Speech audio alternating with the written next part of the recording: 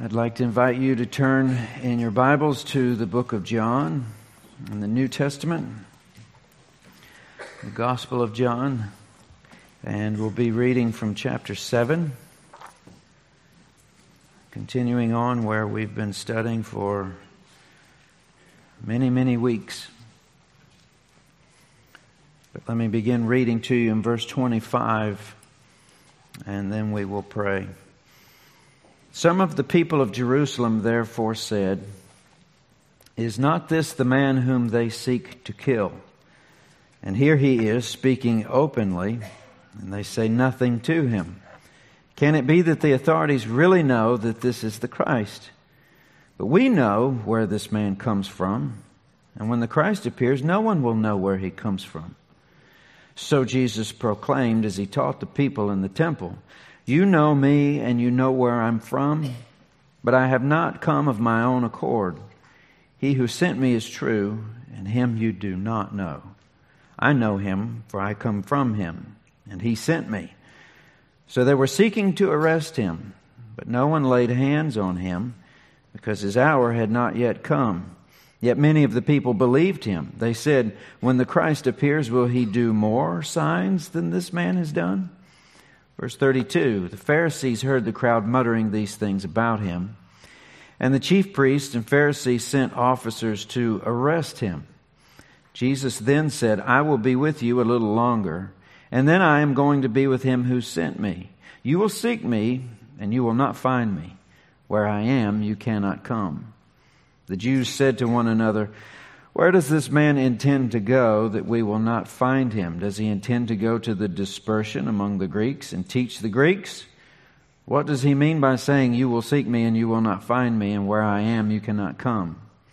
Verse 37, on the last day of the feast, the great day, Jesus stood up and cried out, "If anyone thirsts, let him come to me and drink. Whoever believes in me, as the Scripture has said, out of his heart will flow rivers of living water." Now this he said about the Spirit, whom those who believed in him were to receive, for as yet the Spirit had not been given, because Jesus was not yet glorified. This is the Word of God. Let's ask for his help in understanding and obeying it. Father in heaven, we thank you for another Sunday under the sound of your word. Lord, may we indeed understand it with your help. And then we ask for the strength to be obedient, to change where we know we need to change, to be who we know we need to be according to your word. This will take your help. We can't do this ourselves. So, Lord, we ask that you help us be good students. And we pray this to you, the Master Teacher, in your name. Amen.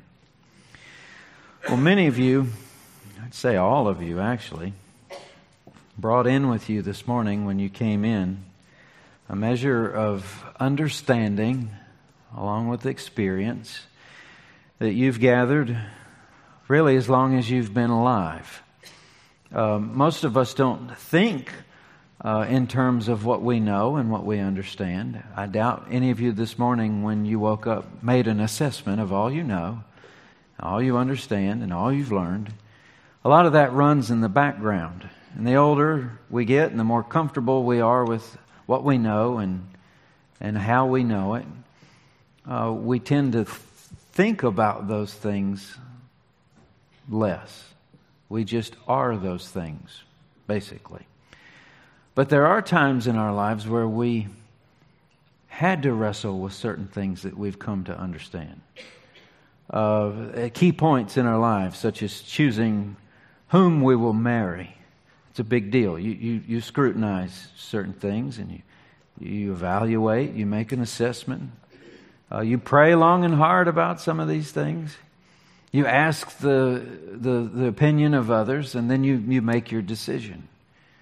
And then it really begins. You go to school for a lifetime, learning and understanding how to live together with this other person. Same is true when you begin to start a family, or you build or buy a house, or you choose where to go to work. How you go about training how to become worth your paycheck at work. They're going to trade you that for skill sets and all sorts of things. I think you understand the point that I'm making. We learn these things over time. It's a process. And the very same thing is true about our Christianity and what we know about the Bible and how we came to know those things and how those things that we know shape our lives and our behavior. Many of us have already made our determination as to whether or not this man from Nazareth is indeed the Son of God. But in this passage that we just read, Jesus is going to say, had said, we read through it, one of the most audacious things he's said so far. But we're in severe danger as Americans in the year 2019, living in the South, way away from Jerusalem, way away on a timeline from its history and its culture. We may miss a lot of this because we're just not Jewish enough. And some of this today will be uphill. We'll have to think. And we're watching people do the very same thing. They're thinking, they're evaluating. Is this really him? And there's a big controversy. And there's some that believe and some that don't believe. They're adding things up. They're making their assessment. So to understand what they understood, we'll have to look into history and we'll have to think our way through their customs. But I hope that will be a rewarding process. And at the end, we'll be able to understand this point that Jesus makes. But first of all, chapter 7 opened last week when we began our study with his brothers coming to Jesus and saying, you should go to the feast and you should show yourself as we've seen you and perform miracles. And maybe you can undo what happened after you fed the 5,000 with the loaves and fishes. Because a lot of people left after this in his discussion about the bread of life and how he's their everything. And that their motives for following him just to get a meal out of it were wrong. That this is spiritual. It's not material at all. So he had suffered quite a implosion as far as his approval ratings, if you want to put it that way. His brothers have this idea. Go to the feast. That's where the biggest pile of Jewish people will be in one spot in a calendar year. That's where you need to go, and that's what you need to do. And he told them, no, it's not my time for that. There will be time for certain things, but not for that. And he tells them he's not going the way they decide. And then we learn that he does go up to the feast, but several days late. And the way he does this is very privately. While everybody's asking where he is and is he here, he decides to begin speaking in the temple, which is about as public as you could possibly get on this specific period of time during the calendar year. So generally speaking, the people are confused about what Jesus is saying and the conflict between Jesus and the religious authorities. And there's, all sorts of people here at this feast. And as he begins to speak, most are amazed at his command of Scriptures and wonder how he has that, being that he hasn't studied. But in verse 25, we're actually introduced to a new group of people. That's where we started reading. And in addition to Jesus' brothers that start out the conversation of chapter 7, and then the Jewish authorities that John tells us are seeking to kill Jesus, and that's the reason why he's not going there. He's been spending his time in Galilee. And then there are all the pilgrims who have traveled into Jerusalem for this feast. They did this 3 times a year, and this was the most favorite of the group. But then we add what we see in verse 25. Some of the people of Jerusalem. These are locals. They live there. So from last week when we heard the people say, someone's trying to kill you. Who's trying to kill you? What, are you demon-possessed? They thought he was out of his mind because they'd never heard that anybody was trying to kill Jesus. But the people that live in Jerusalem, where the authorities are, they're in on this. So what they say in the beginning there of what we read, is not this the man whom they seek to kill? Now, Jesus was not on the speakers list for this conference. Nobody went to that workshop just to hear him speak. It's a big surprise that he's even there. So when people are tapping each other on the shoulders. We already learned that they speak in muted terms because to talk about this publicly could get one in trouble depending on what side of the argument you're on. But they're saying, isn't that him? The one that they want to kill? But then they follow, he's speaking openly and they're saying nothing to him. Had they changed their mind? And then there's this idea, well, maybe they've checked him out and he checks out. Maybe he's really him. Maybe they know that he's the Messiah. But then they quickly take back this suggestion in verse 27, but we know where this man comes from, and when Christ appears, no one will know where he comes from. So they start off, if he's such a threat, why is he able to speak out loud? Then they ask themselves, don't you suppose it's possible he could really be him? But then they say, no way. Because we know that this guy's supposed to just come on the scene and nobody really knows his background. Which isn't true, because we know he should be born in Bethlehem. And that might be their hang-up, because they know him from Nazareth, which is not Bethlehem. So there's some confusion here, and there's a lot of talk about this guy. Maybe even talking while he's talking. Kind of like some people do in church. They talk. Somebody else is talking, or Sunday school class, or, I wasn't the kind of kid that got down for talking. I was the kid that got down or called down for staring out the window. There's all different types of kids. But verse 28 gives us the word so, and that's kind of like a word therefore. Because of what's happened so far, so Jesus proclaimed to them. And he's going to try to explain some of these things they're worried about. He says, you know me, and you know where I come from. And that actually may be meant as a question. Might even have a bit of sarcasm in it. Oh, you know me, do you? Well, you don't really know me. And you don't know where I've been sent from and from where. And you don't know the one that sent me, is basically what he tells them. His arguments, however, produce a dual response. Belief in some and unbelief in the other. And we'll come back to that probably at the end of our time together. But look at verse 30. So they were seeking to arrest him. That's one idea. Okay, I've heard enough. Arrest the man. He's blaspheming. But then no one laid a hand on him because his hour had not yet come. How would you like to have that type of immunity?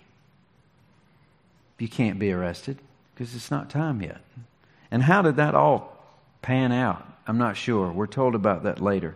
So let's just hold that thought. Verse 31, yet many of the people believed in him. They said, when Christ appears, will he do more signs than this man has done?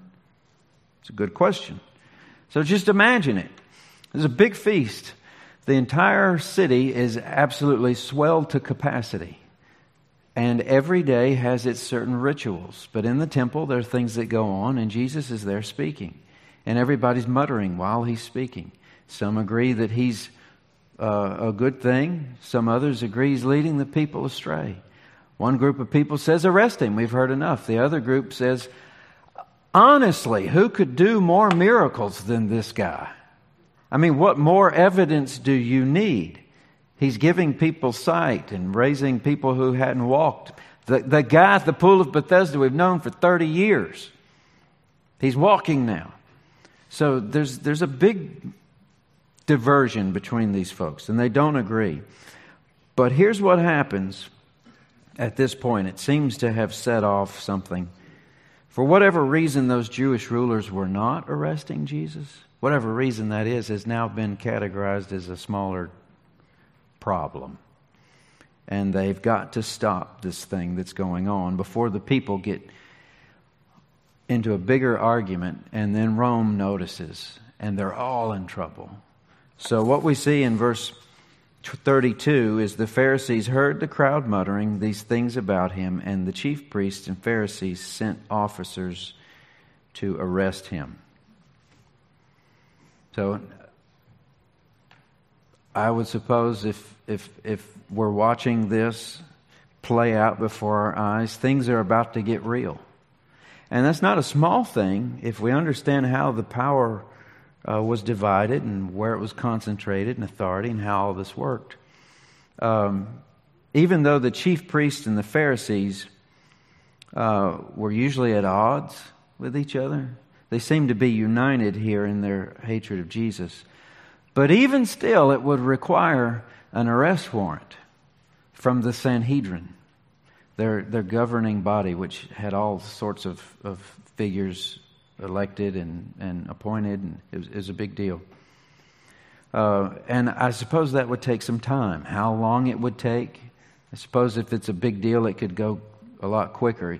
You read about this sometimes, that it takes months, if not years, to get a building permit for this or that or whatever else. But if the right guy knows the right company, you can get that done in an afternoon, right? Well, how long it took, we don't know. But in the background, they're making their move. They're signing their papers. They're sending the men to go arrest Jesus. And then verse 33, while all this is going on, Jesus then said, I will be present with you a little longer, and then I'm going to him who sent me. You will seek me. You will not find me. Where I am, you cannot come. Now, if he had said that, and whether or not you knew what's going on in the background or not, or maybe this delegation to arrest Jesus is standing right there, we're not sure. But we are sure in verse 35, the Jews or the people standing watching all this begin to say to themselves, what does this man intend to go that we will not find him? Oh, is he going into hiding? And then they say this about maybe intends to go to the dispersion. The dispersion is where all the Jews that were carried away to Babylon years and years and years before, and parents and grandparents, they were all scattered. And then some of them came back to Israel, but not all of them. They're all over the place. A big group in Alexandria.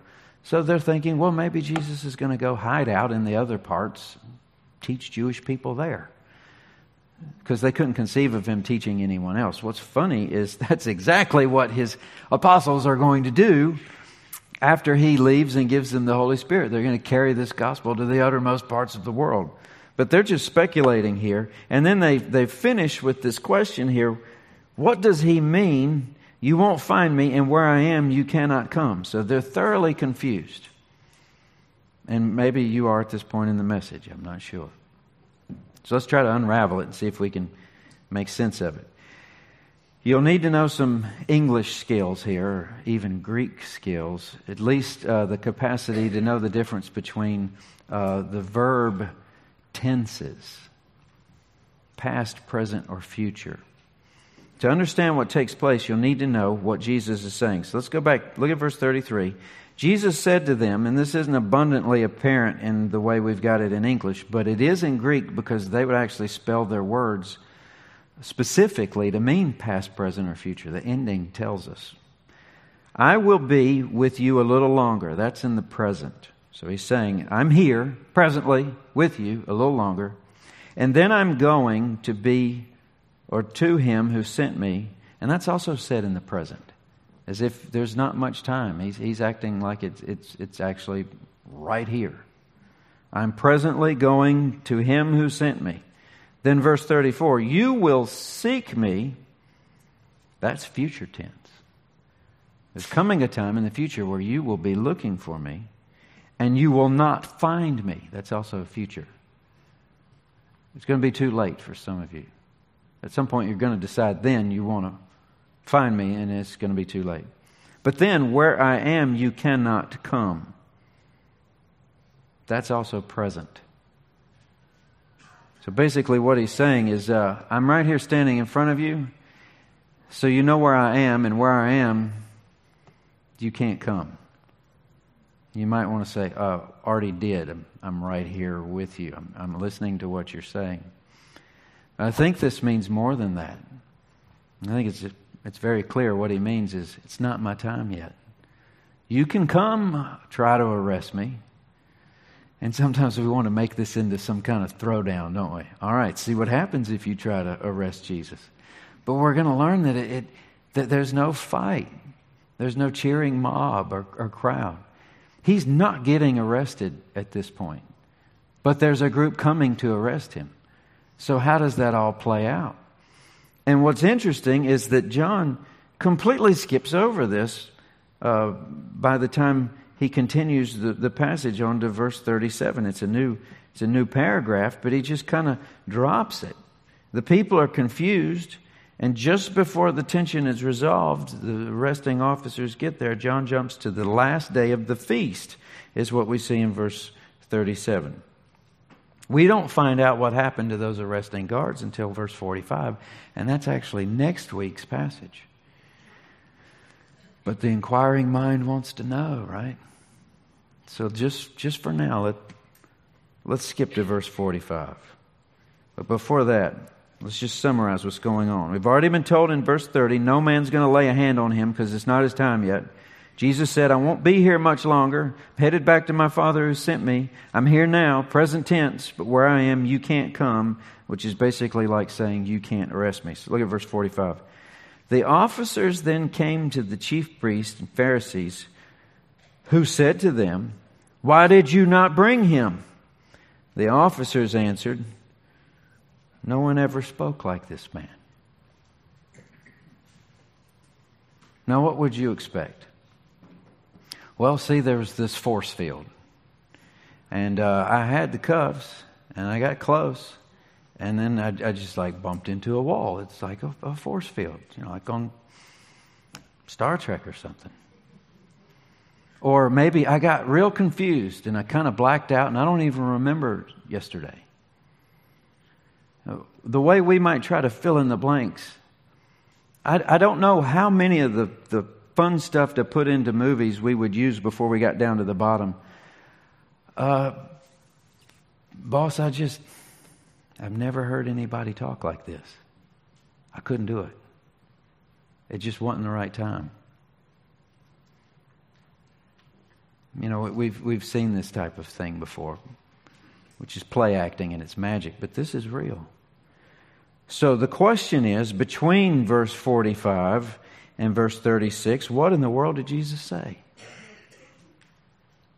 What is he saying that would result in just your average temple guards, police officers? Hey, go arrest him and bring him back. But they go, they approach him, they hear him speaking, and they go back empty-handed.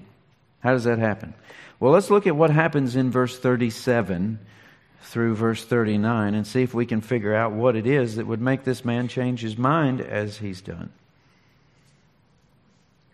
On the last day of the feast, the great day, verse 37, Jesus stood up and cried out, if anyone thirst, let him come to me and drink. Whoever believes in me, as the Scripture hath said, out of his heart will flow rivers of living water. Now this he said about the Spirit, this is John telling us, whom those who believed in him were to receive. For as yet the Spirit had not been given because Jesus was not yet glorified. Now this is something that will make sense as we read on in the future, but it's the first time we see the Holy Spirit having been mentioned. And the way it's mentioned is basically an editorial comment that John, the author, is giving us, writing it years and years later. And he didn't understand on this day what Jesus was saying, but he's telling us Jesus was talking about the Holy Spirit, which would be given later. So we'll come back to this in our studies as we move forward. But this business about whoever believes in me, as the Scripture says, out of his heart is rivers of water. If anyone thirsts, let him come to me and drink. Almost similar to what we heard him say in the 4th chapter with the woman at a well who said, you don't have a bucket. And he said, I'm not talking about real water. I'm talking about living water. You'll never thirst again. We went through all that. It's very similar to that. But what is going on here? And what does this even mean? What is this last day of the feast, the great day? What does that mean? What does it mean that Jesus stood up and cried out? What significance does any of this have to water or to drink? And this is where we are pitifully short-handed as to understanding this, not being Jewish and not having an understanding of Hebrew culture. I think we might know, if we know anything at all, maybe something about Passover around the holiday season, how that works. But booths, the Feast of Booths, if I'd have put out an email, all right, make sure you're ready because there's going to be a quiz on the Feast of Booths. when you get to church on the 3rd. Where do you go in the Bible to learn about that? I mean, this is pretty obscure. But these are huge things. Booths meant tents. And what it's celebrating is not their being taken out of Egypt toward the promised land. That's Passover. This is celebrating how God sustained them in the wilderness when they lived in tents. So they built small tents to remind them of what that was like and how God fed them with manna. That was feeding of the 5,000. But they also fed them water out of the rock. And that's what this has tied all within it. So what I thought I'd do to give us a help, because we basically, and I use this word in the best sense, we have to cheat to understand this, right? We weren't born into this. So I brought one of my commentaries from a man who has been to school and forgotten more than I'll ever know about some of these things. But this is D.A. Carson from his commentary on John's Gospel. And this is a description of what this feast means and what was involved in it. And that will set the stage to help us answer the question, what's so different about this thing that Jesus said on this day and why it seems to have this polarizing effect on everyone? Well, on the 7 days of the feast, a golden jar or flagon or flask was filled with water from the pool of Siloam. If you've been to the Holy Land, you might recognize some of these landmarks. And was carried in a procession led by the high priest back to the temple. This happened every day of the 7 days. High priest. Some people may have never seen the man before. It's a big deal and a big procession.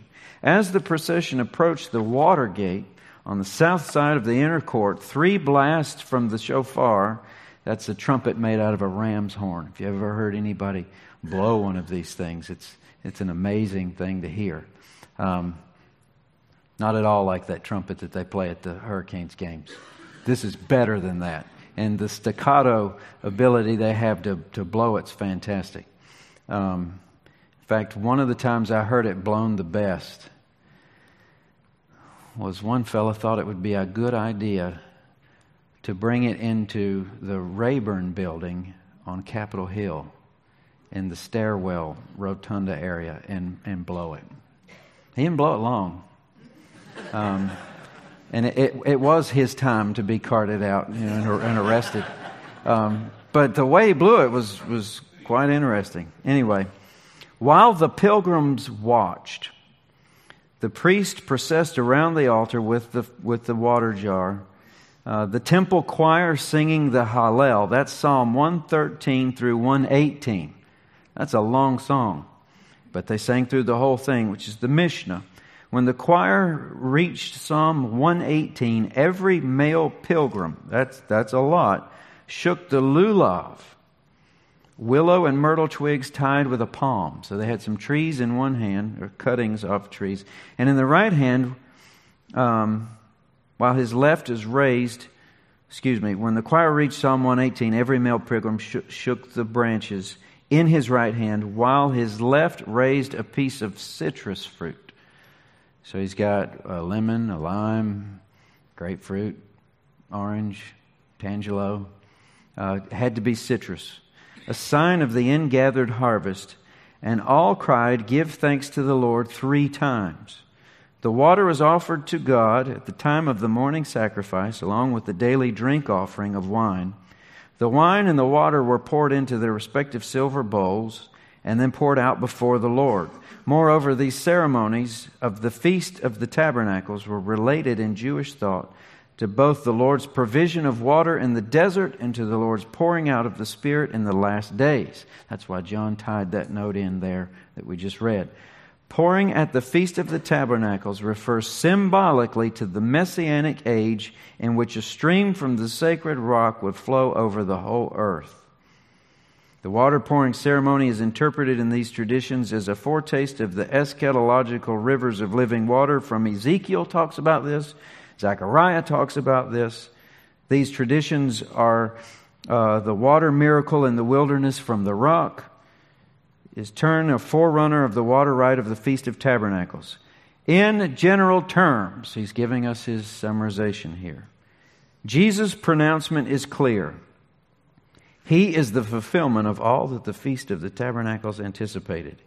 If Isaiah could invite the thirsty to drink from the waters, Jesus announces that he is the one who can provide those waters.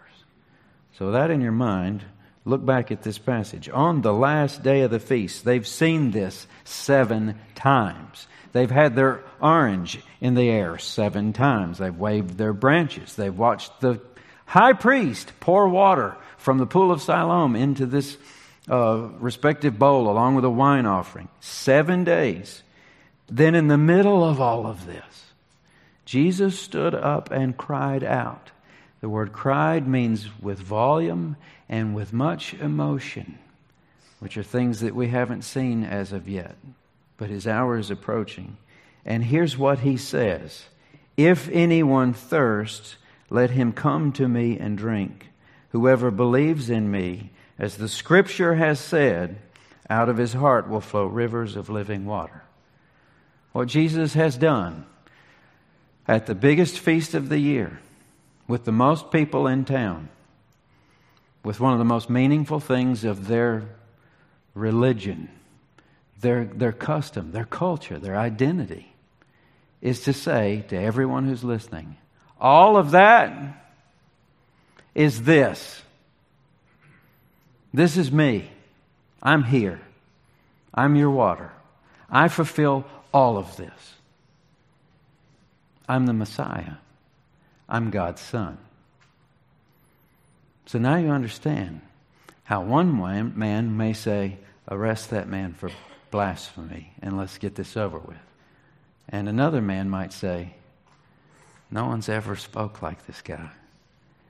I'm all torn up. I've got to figure out one of two things, because if a man will say something like that, you've got to do something with it. If it's true, it changes everything. If it's false, he probably needs to be killed for it. Because you just don't say, I've fulfilled everything God's been planning and doing with these people that he took out of Egypt for hundreds of years. You just can't say that. Seriously. This isn't a joke. So, this idea I mentioned earlier, verse 30 and 31, some believed, some did not. That's something we're going to see with more and more vivid clarity as we move through. There's no neutral ground with Jesus. There's no just writing him off as some crazy nut. Either he's guilty of saying that he is God when he's not, which is a capital offense according to the Bible and that custom that we see it, or he's him. The worst thing that you could possibly do is just say, I don't know. It's one of those things that you just can't ignore. It's kind of like being told, we ran this blood test and some certain things show it's likely you may have cancer. Well, I need to know about that, because if I do, it changes everything. If I don't, we're going to throw a party. But it's not nothing. It's something. And at this point, you've got this whole group of Jews. It had gone from a guy doing some miracles out in the desert and people are hearing about it. This is a great thing. But now he's gone too far. He's laid it out on the table, and we've got to determine whether or not he's actually the Messiah or he's not at all. And there are going to be many that believe, but you know the end of the story. Most of them don't. And that's why he's crucified. But we've got a lot to think about. And in the remaining verses, we'll explore a little more about what these officials try to do with some men who couldn't arrest the man they'd never heard anyone speak like before. But with that said, let's bow in prayer. Father in heaven,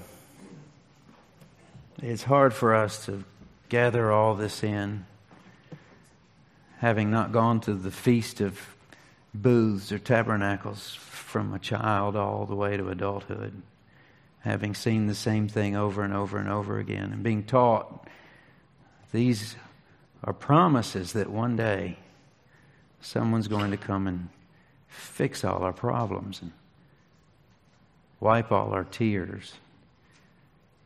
And even more so, Lord, to quench our thirst.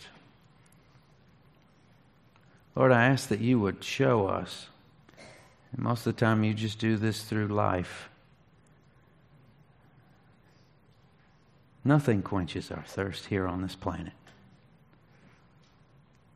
There's way too much pain and sorrow and things we just had never thought could get so messed up.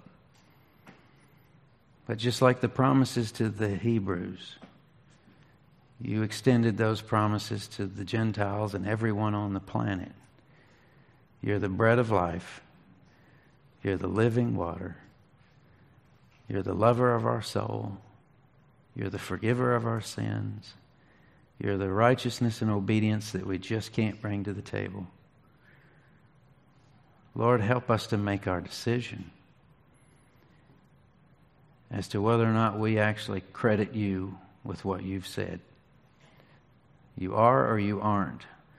But Lord, may we make up our mind, and may you give us the faith to embrace you as our Savior and give you our everything. We thank you for this passage of Scripture today. We ask that you teach us with it. Give us understanding to make our assessment. We ask this in your name. Amen.